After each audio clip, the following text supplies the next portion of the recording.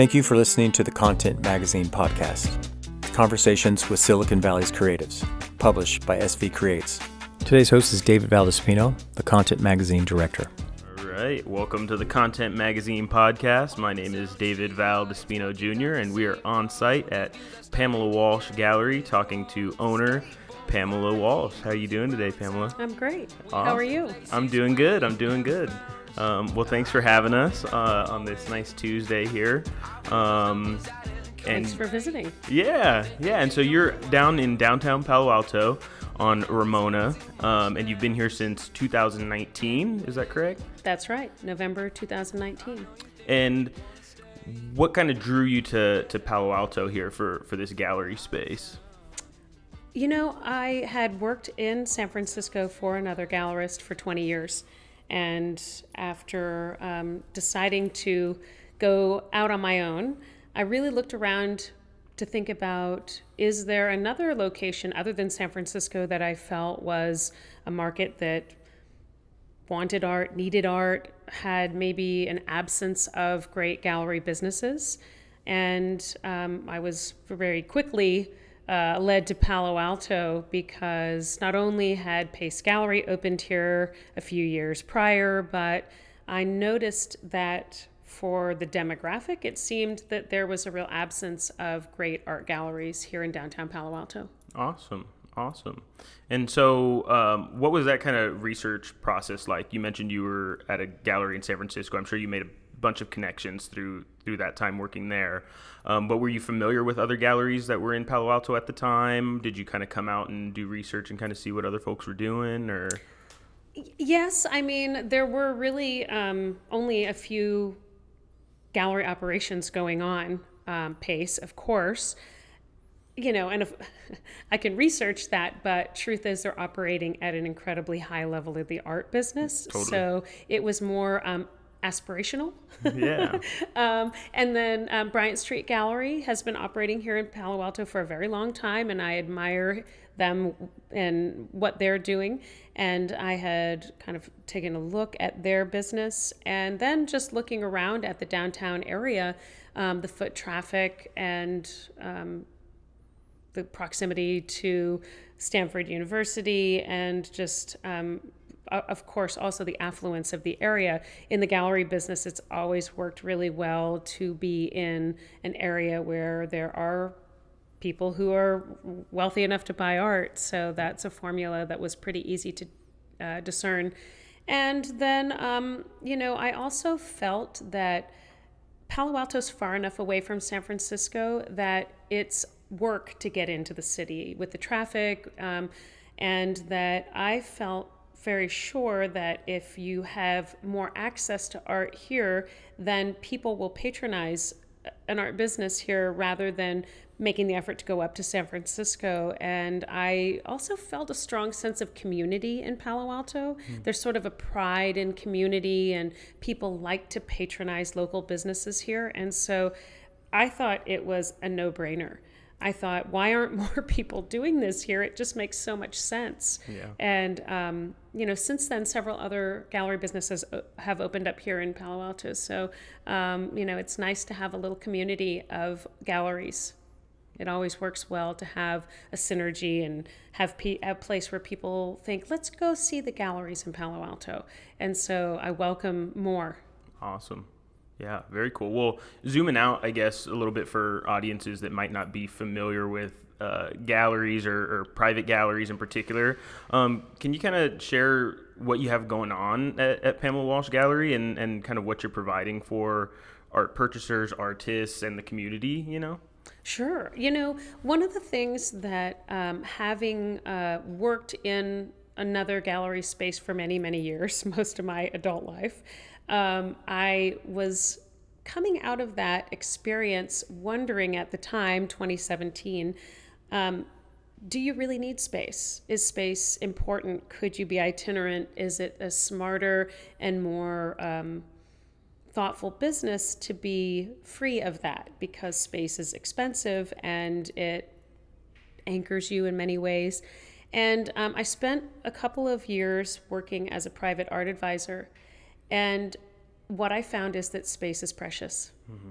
And what space allows you is not only what artists really deeply desire, which is a place to exhibit art and put together meaningful exhibitions that really tell stories that you can't tell otherwise.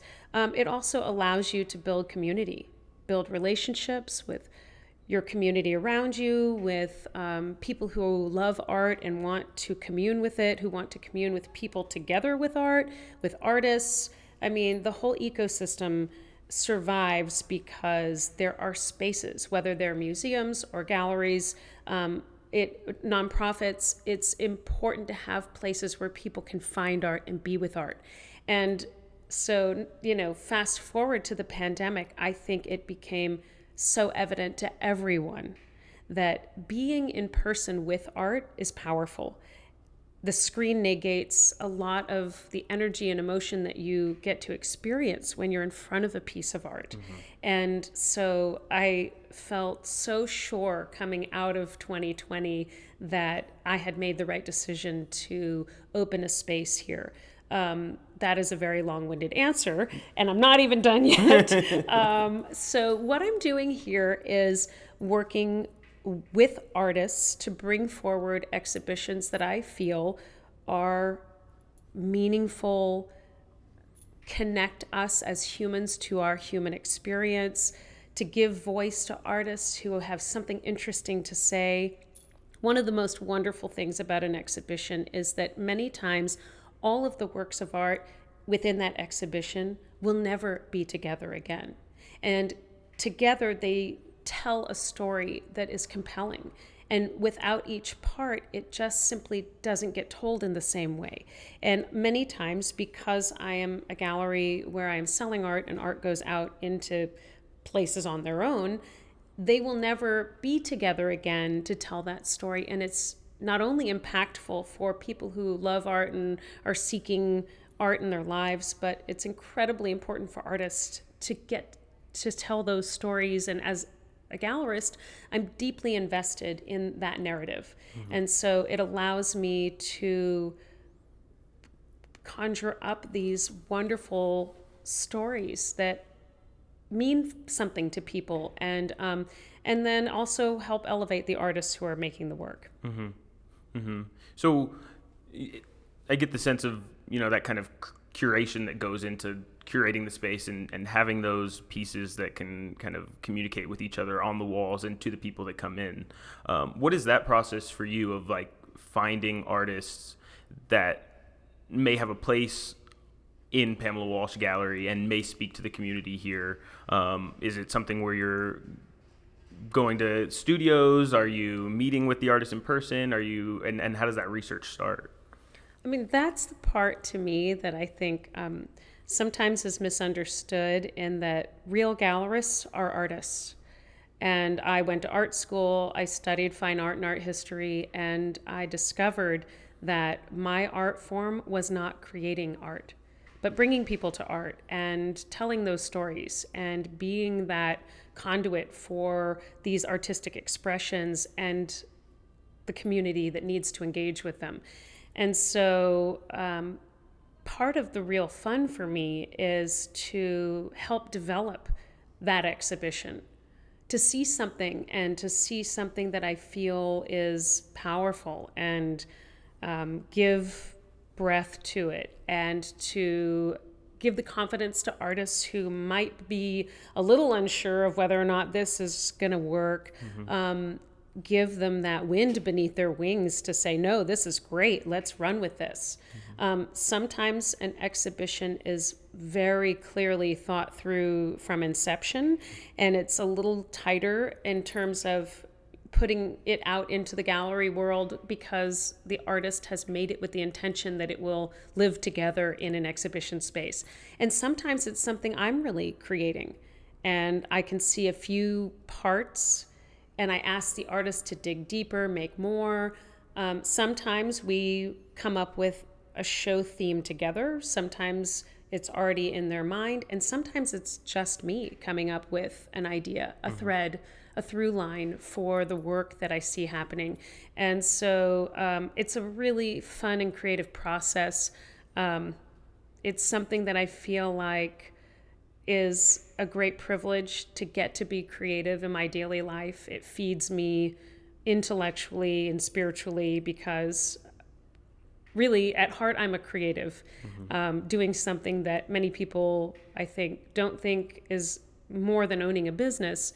And that's okay because I don't need to be the star of the show. But it's very gratifying to put forward an exhibition that I feel like changes people.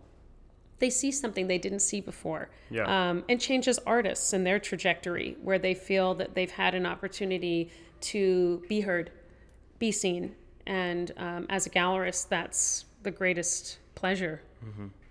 Do you feel like that interplay between the work on the walls is like a key factor for people that come in and may be interested in purchasing art? Like, is that whole experience what inspire somebody to want to purchase a piece of art, right? Because absolutely. It's like the curation is paramount. And I want people to always walk into my gallery and feel like it's seamless. Like it was meant to look exactly like that. And believe me, I fuss endlessly. I probably make my amazing gallery manager, Chelsea Stewart, completely crazy because I'll rethink a wall over and over again. And she's infinitely patient to continue to move things around until I feel it's right, because there is a dialoguing amongst works of art that is something you can't really perfectly plan until they're in the space together. You can really think it through and spatially feel like you know you have enough art and you think you know where things are going to go. And then art has a life and a voice and an energy that is completely different in person. And sometimes works of art fight each other. Sometimes they are synergistic together. And my job is to find the best way to present them. And sometimes you can put two great works of art side by side that look really bad together, and it makes both of them fail in some way. And so finding these moments where the art really flows from one piece to the next and that there is some sort of synergy amongst those works is really the curation. And it's a lot of fun for me. Sometimes it's a little maddening, but sometimes when it comes together and you see this magic moment, you're like, oh, that's exactly what I was hoping it would look like. And I think I never underestimate how wonderful it is for an artist to walk into a gallery and see their exhibition.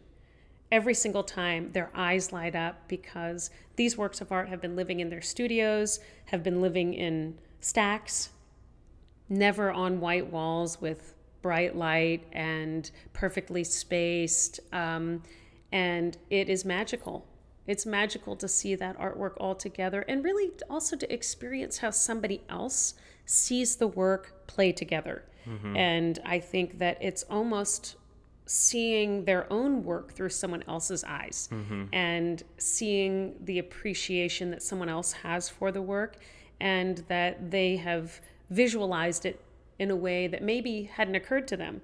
And it's incredibly fun to watch. I always pause when an artist comes into their exhibition and sort of drink in that moment where they are getting to see their work anew. It's really special. That's awesome.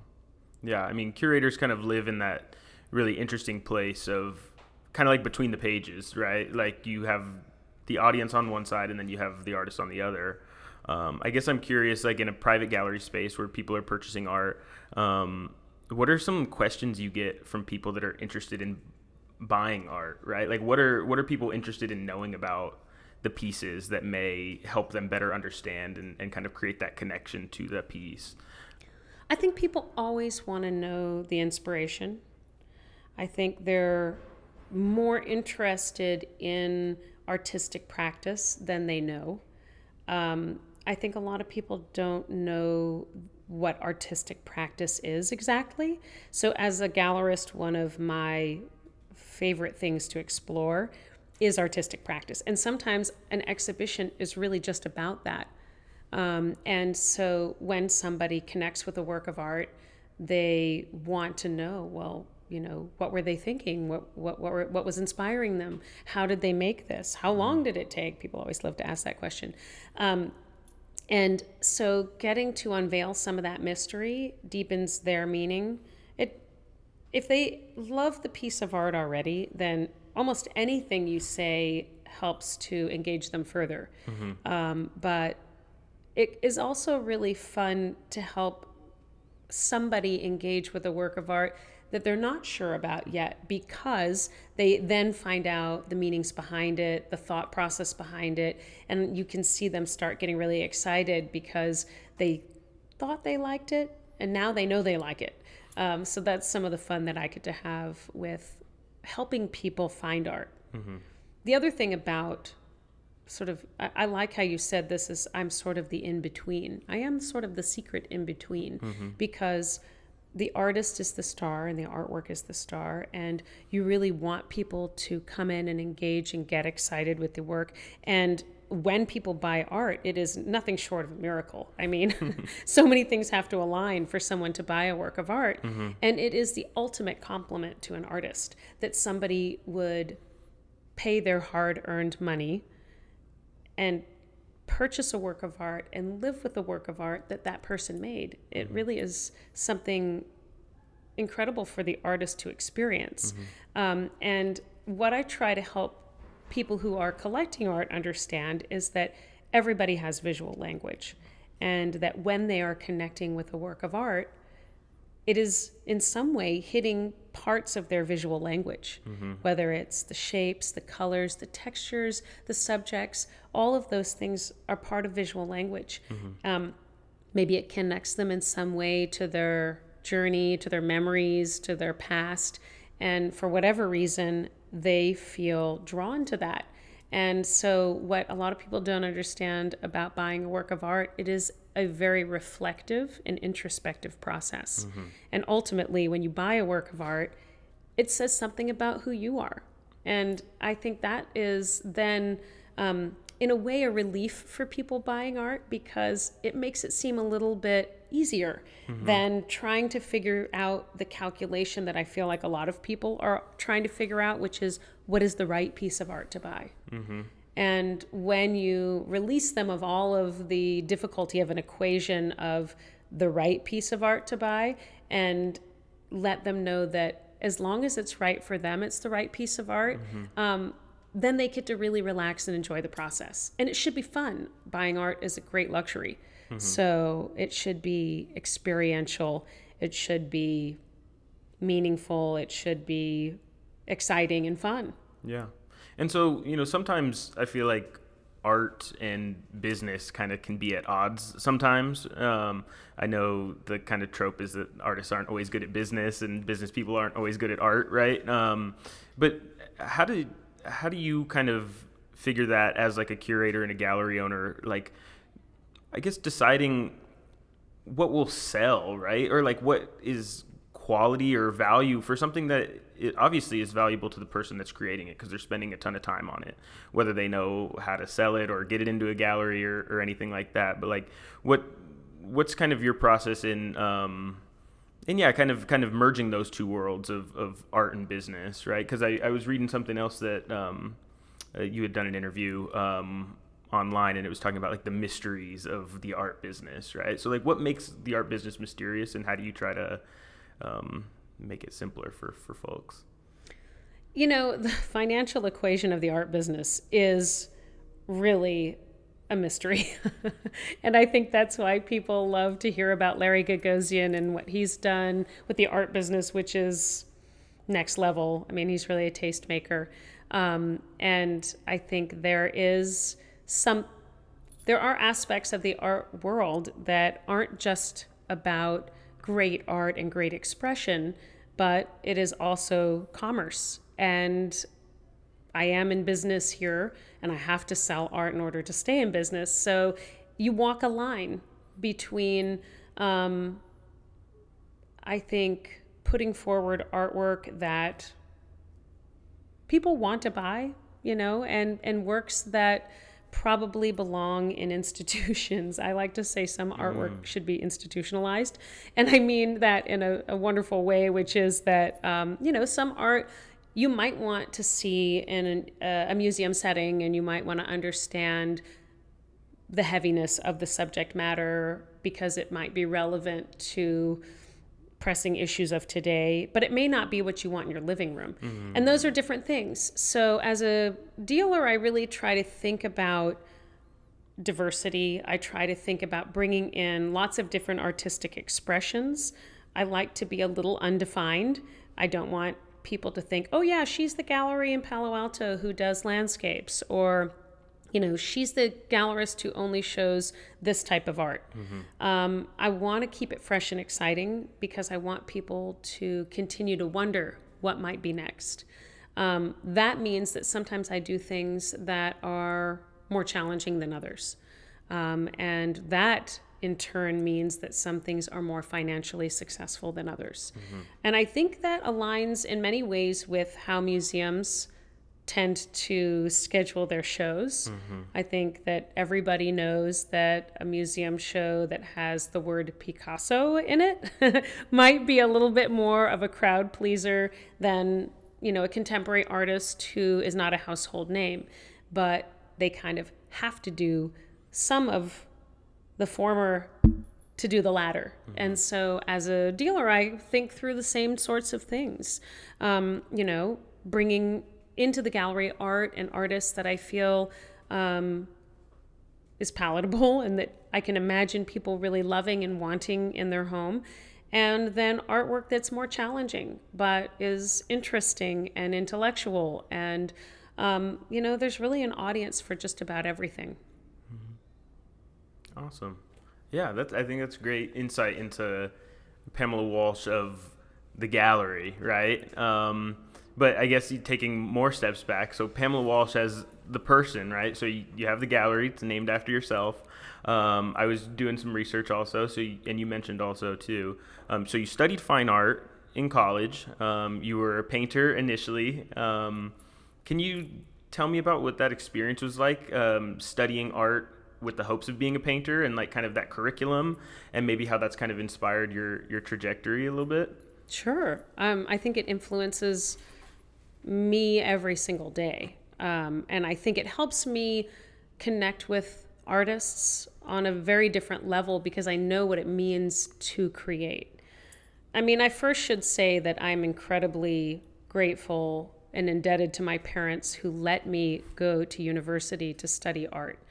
It's an incredible luxury, really, because my parents didn't come from that. They were a chemical engineer and a physical therapist, which is a pretty straight road in terms of education to career.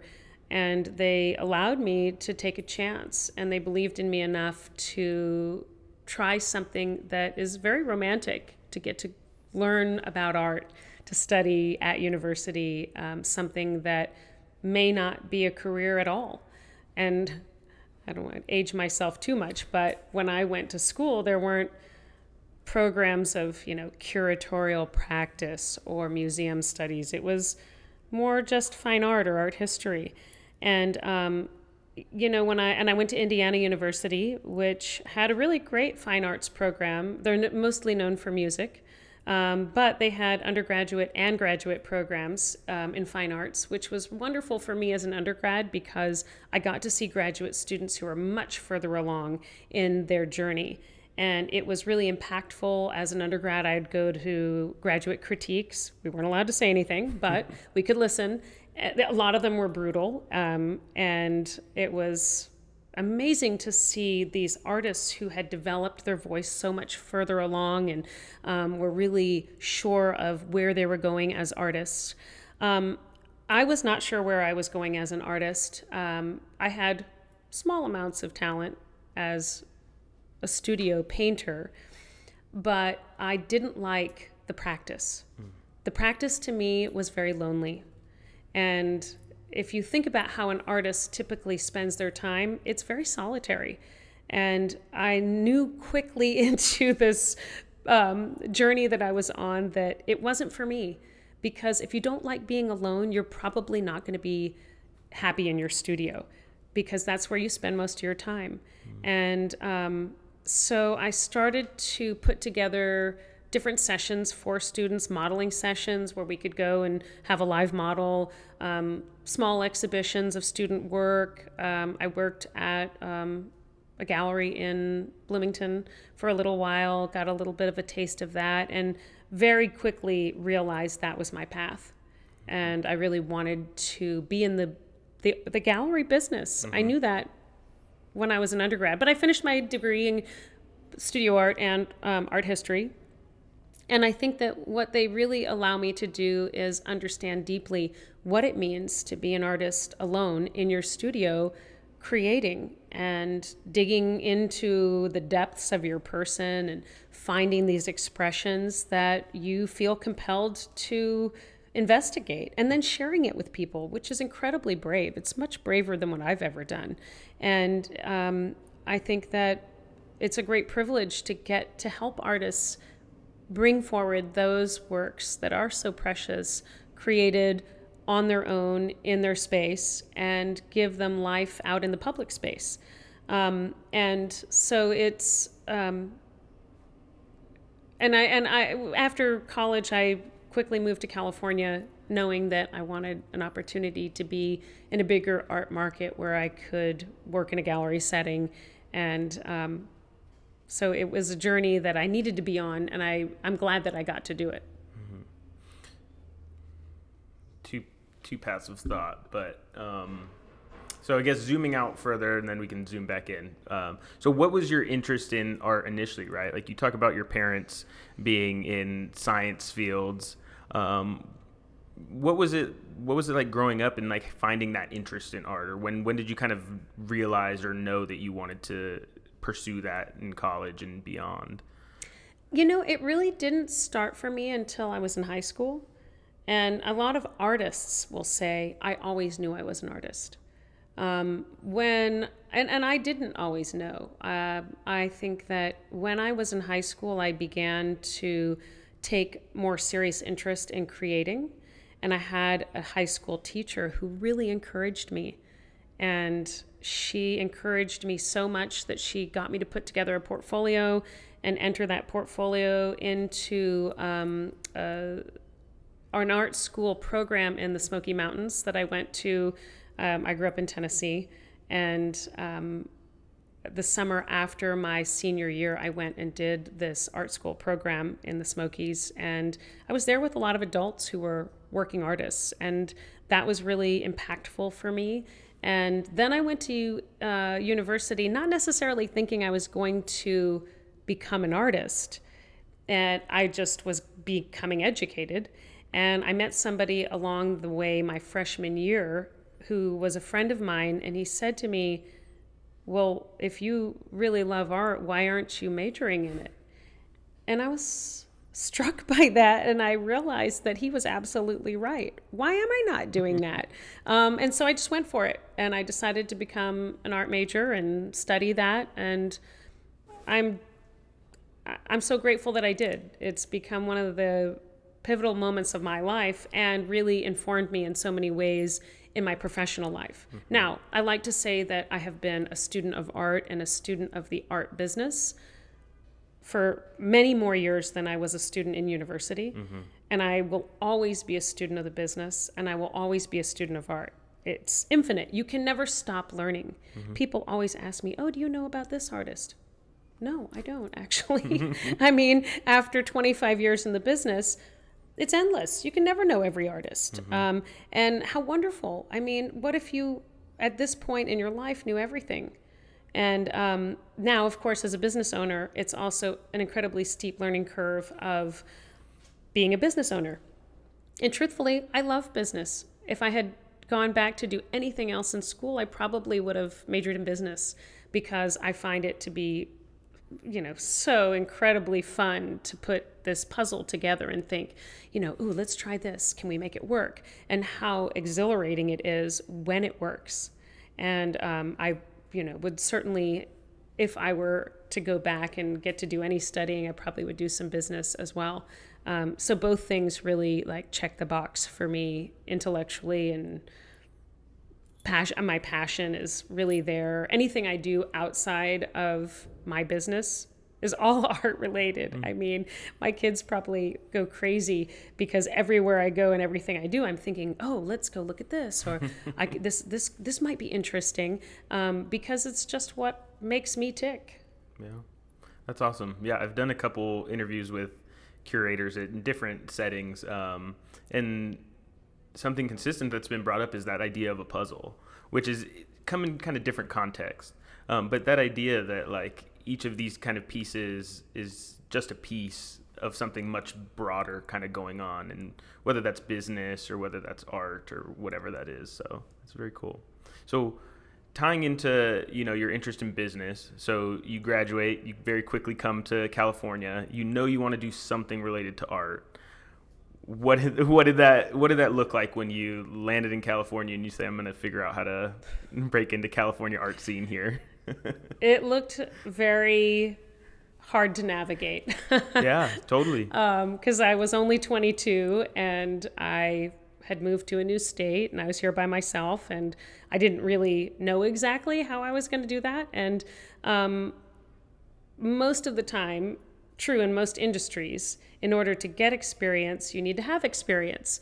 And it's a bit of a catch-22 for everyone. So one of the things that I do now as a business owner is I love to give young people an opportunity to get experience. I actually have 3 interns working with me right now for that very reason, so that they have something to put on the resume to say, give me an opportunity, I've done this work, and I want a real try at it.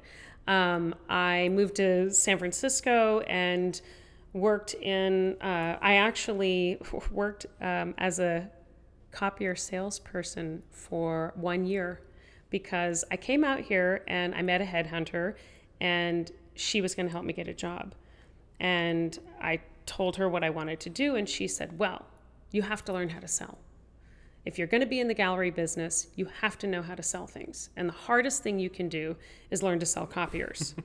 And so I got this job, which, now I look back and I realize that there was no way I could have possibly made enough money to cover my cost of living here in that job in 1 year. But I was naive and just went for it. And so I did this awful job for a year in San Francisco, in the South of Market. They literally gave me zip codes and they said, go out and sell. And I just went around knocking on doors and it was awful. And so 3/4 of the way into the year, I said, okay, I'm almost done here with my 1 year. I'm going to go find a gallery job. And I found a listing for a gallery job and I went in and pretty much begged them to let me work for them. And they gave me a chance. Now, of course, I was working on a draw against commission, so I was sort of almost paying to work there. But it ended up becoming a career job for me, and I stayed there almost 20 years. Wow. So it was a great fit in so many ways. I met a dealer who became a mentor for me, and he was great at keeping me encouraged and engaged for so many years. He always gave me new levels to reach for so that I would stay. And I'm deeply grateful for that because he also really believed in me and taught me so much about the business. And even to this day, I look back and I realize over the 20 years that I worked for him, I got to watch him build his business.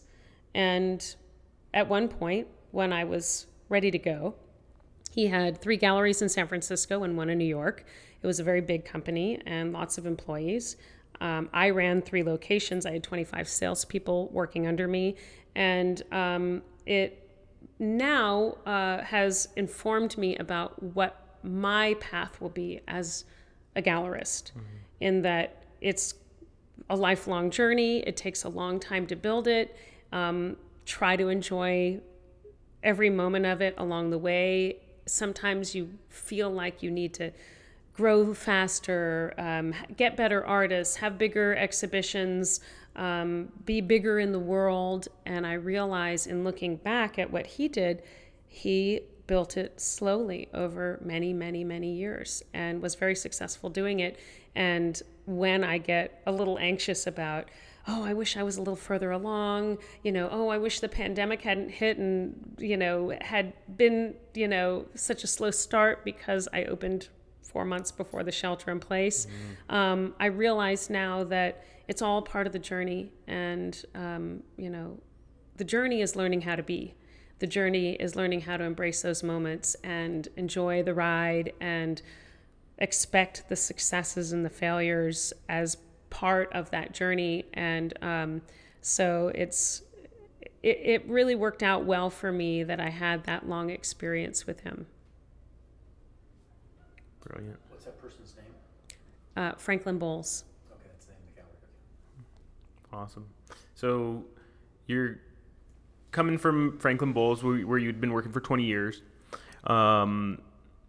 You wanted to open, you did your art advisory business from 2017 to 2019. And then in 2019, you opened Pamela Walsh Gallery, realizing that you needed space, or you were missing that kind of space, the brick and mortar location.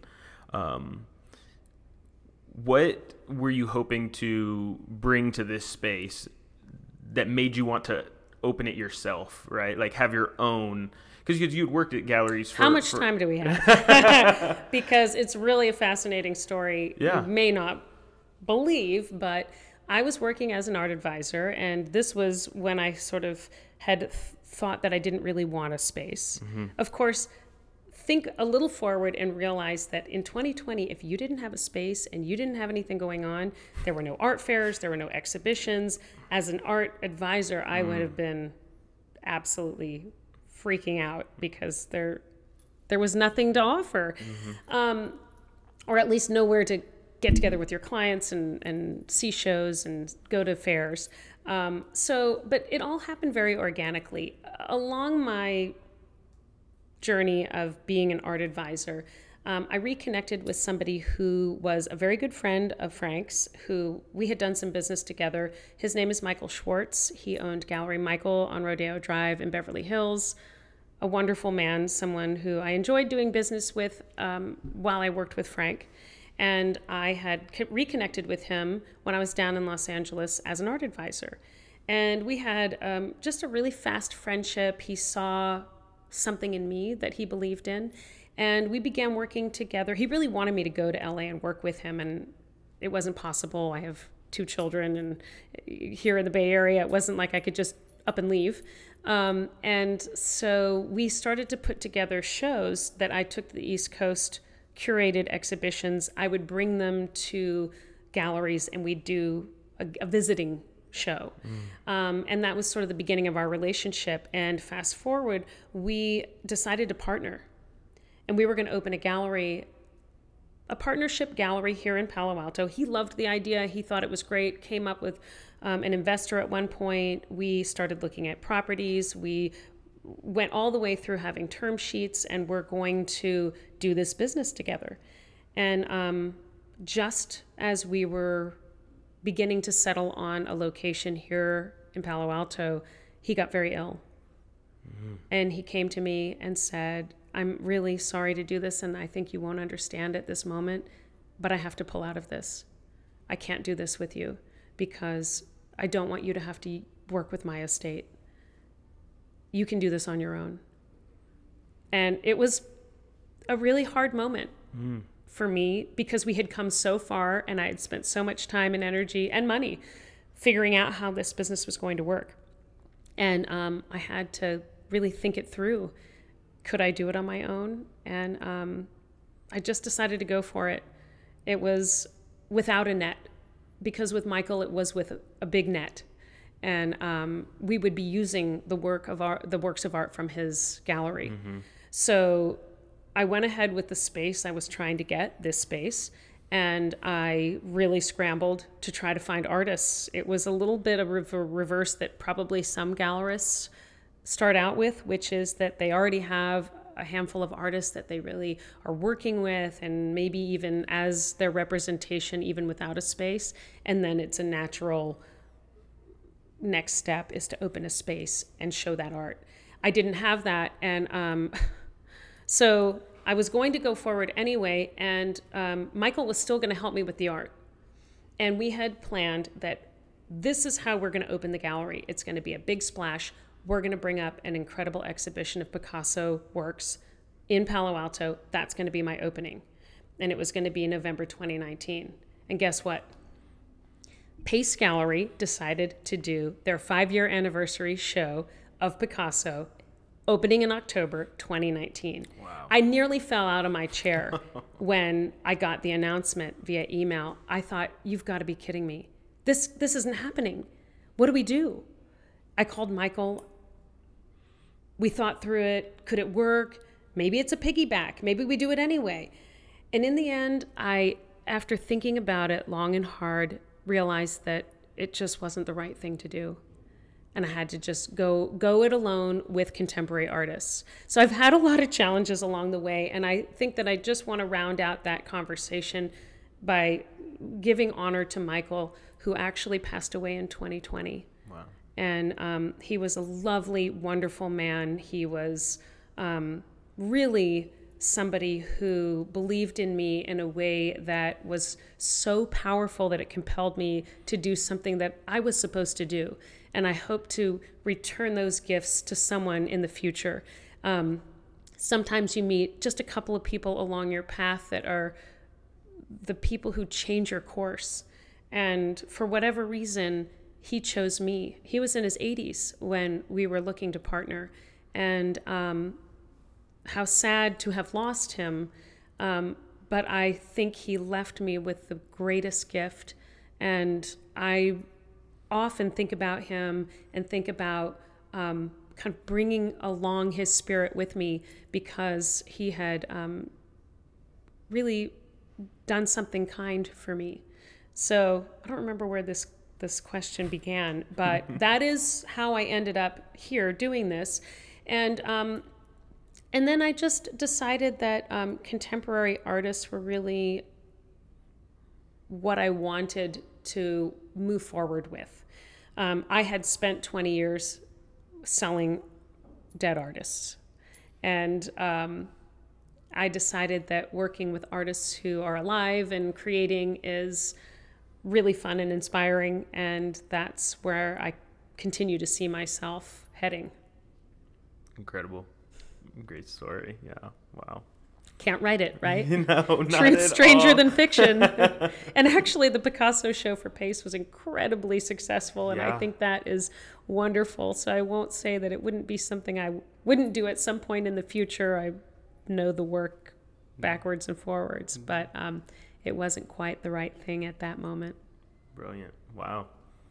So moving on to now, right? So you've been open for, it's 2023. 3.5 years. 3.5 years.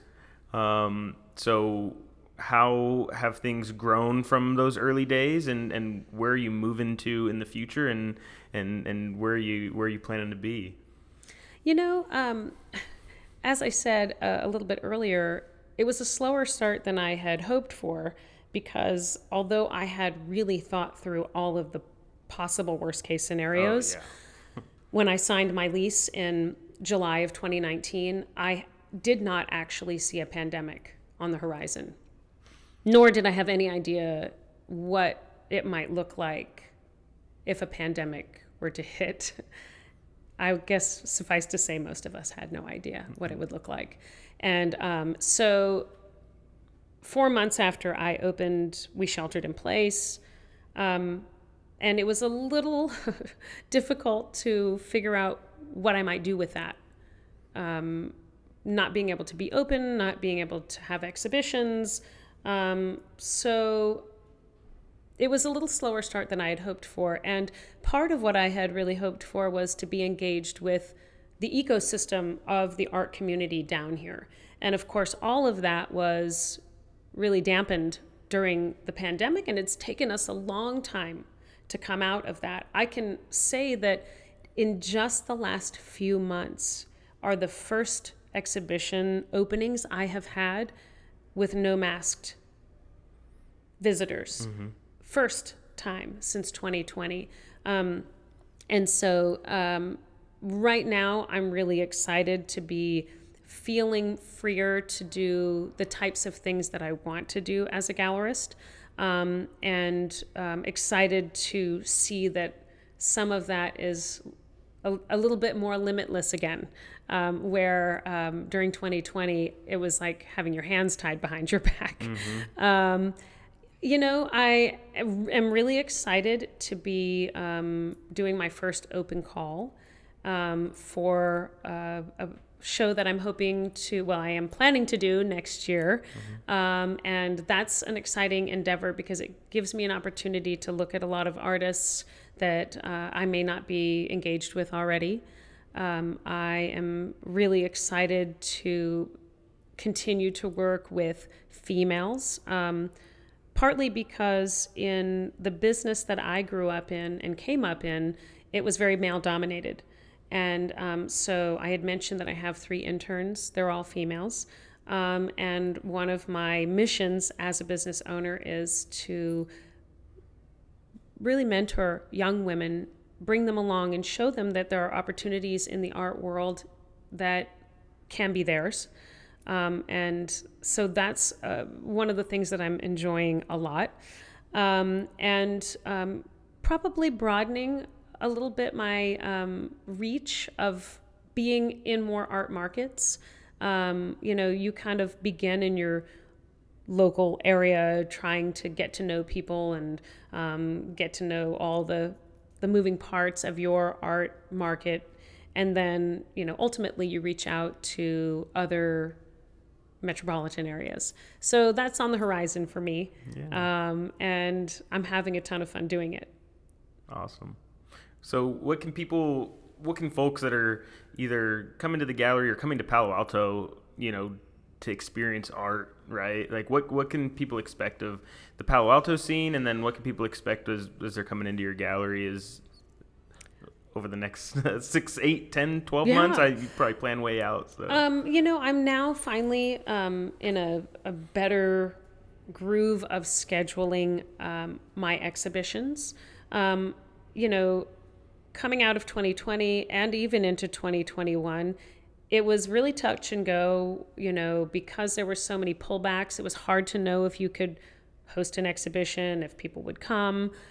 So now I think, all right, great. We're onward and upward, and now we can really plan out our schedule. I have 2 shows this fall, which I'm really excited about. The first one is opening up after Labor Day on September 9th for Don Scott McDonald. He is a painter out of Colorado, and he does atmospheric renderings that are exquisite. Beautiful oil on canvas, really incredible technique. Then a show in October for Brooklyn-based artist Miles Bennett, who works with deconstruction of canvas, and his works are so innovative. Instead of using canvas as a substrate, he's really using canvas as a material and figuring out what the limitations are and seeing how far he can push it. Really fun to work with him. All the artists that I work with, to me, it's incredibly important to have a synergistic relationship and to feel that I can encourage them and that they can be free to be their fullest artist and have their fullest expression. So both of those artists have big shows coming up. And then at the end of the year, each year, I really round out the year because it falls around an anniversary time. I use that as a bit of an anniversary celebration. So this will be my 4th anniversary celebration in December. And will also be a group show honoring the artists who I have been working with over the past year. It's a really fun time for each of those artists to do something new and to bring that forward, and also to come and celebrate with me, because every year that passes is a reason to celebrate. So those are some things in the near future that I'm working on, and I already have a very full exhibition schedule for 2024. So that's ultimately how you want it to go. My old gallery that I worked for, we used to plan 18 months in advance, and a goal for me is to be that far out, really working on exhibitions as far out as 18 months. It's just, kind of getting your foothold in that type of scheduling takes a little bit of time, and we're a small team here. Awesome. How are we doing on time? Good. 49:26. Perfect. Cool.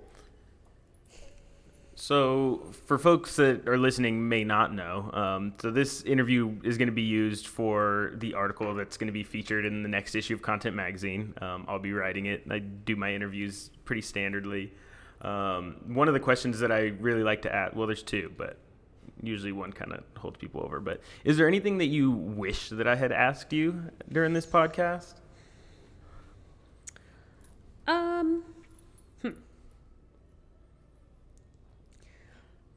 No, really. I mean, I suppose, no, I really can't think of anything that you could have asked me that I might have answered more in depth. I mean, I think you really hit all the points. Yeah, no, I usually get a mixed my bag astrological sign, maybe, or what my favorite food is. No. So then the follow up, because that's pretty common. Folks will be like, "What?" So call out to Nardwar, one of my favorite interviewers on YouTube. Folks might know him, but he always asks in his interviews, "Why should people care about Pamela Walsh Gallery and Pamela Walsh as a person?" Yeah, I think that's a great question. I think Oprah usually asks, a poignant question at the end of her interviews. I'm glad you didn't ask me Oprah's question because I would have been a little bit stumped by that. I think that, more and more we realize that we are in this landscape of mega galleries and really small galleries. And that medium-sized galleries are less and less to be found, and that the small gallery is critical for the ecosystem of the art world. I guess you could liken it to, seedlings being planted in the earth, and they're just as important as established vines or trees that are fruitful every year.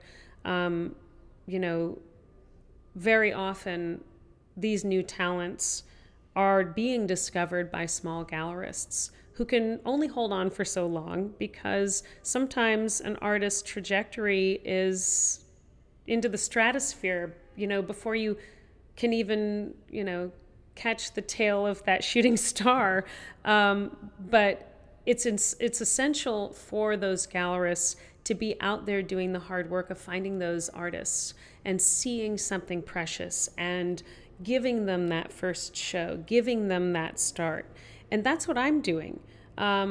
Sure, I aspire to be on the level of a David Zwerner or even a Jessica Silverman, one of my heroes in the San Francisco art world, but she is working at a much higher level in the business than I am, as is David. But it's something that I realize I'm working toward, and at the same time bringing forward artists who aren't getting an opportunity with them either, and that what we're doing together is really important. It's important for the art community. It's important for encouraging artists and giving them an opportunity to start. I've had a number of shows here in the gallery that were not only the first show for that artist in my gallery, but their first show anywhere.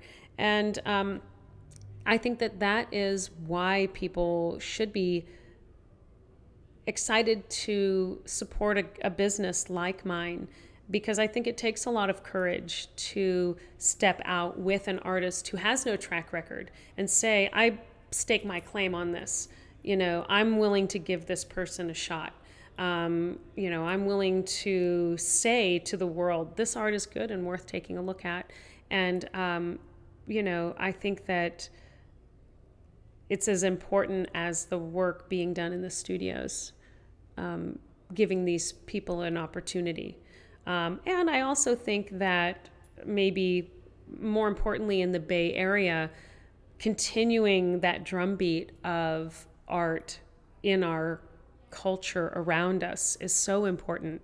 I think that there's always lots of talk about the tech world in the Bay Area and, how it's so dominant, and is there still room for creatives, musicians, poets, dancers, visual artists. And I am really proud of the group of gallerists who are working right now in the Bay Area, many of whom are women, many of whom are, around my age and came up through the business, very male dominated, and are doing incredible things in the business with artists, whether they be Bay Area artists or outside of the Bay Area, to bring forward this artwork that ultimately, hopefully, will be picked up and taken into the higher levels of the art business.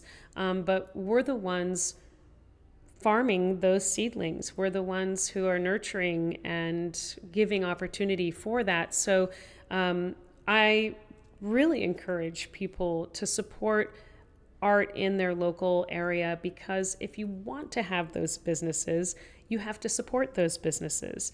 And it's interesting because there's always a little bit of a heartbreak for people when a business closes. Everybody feels it a little bit.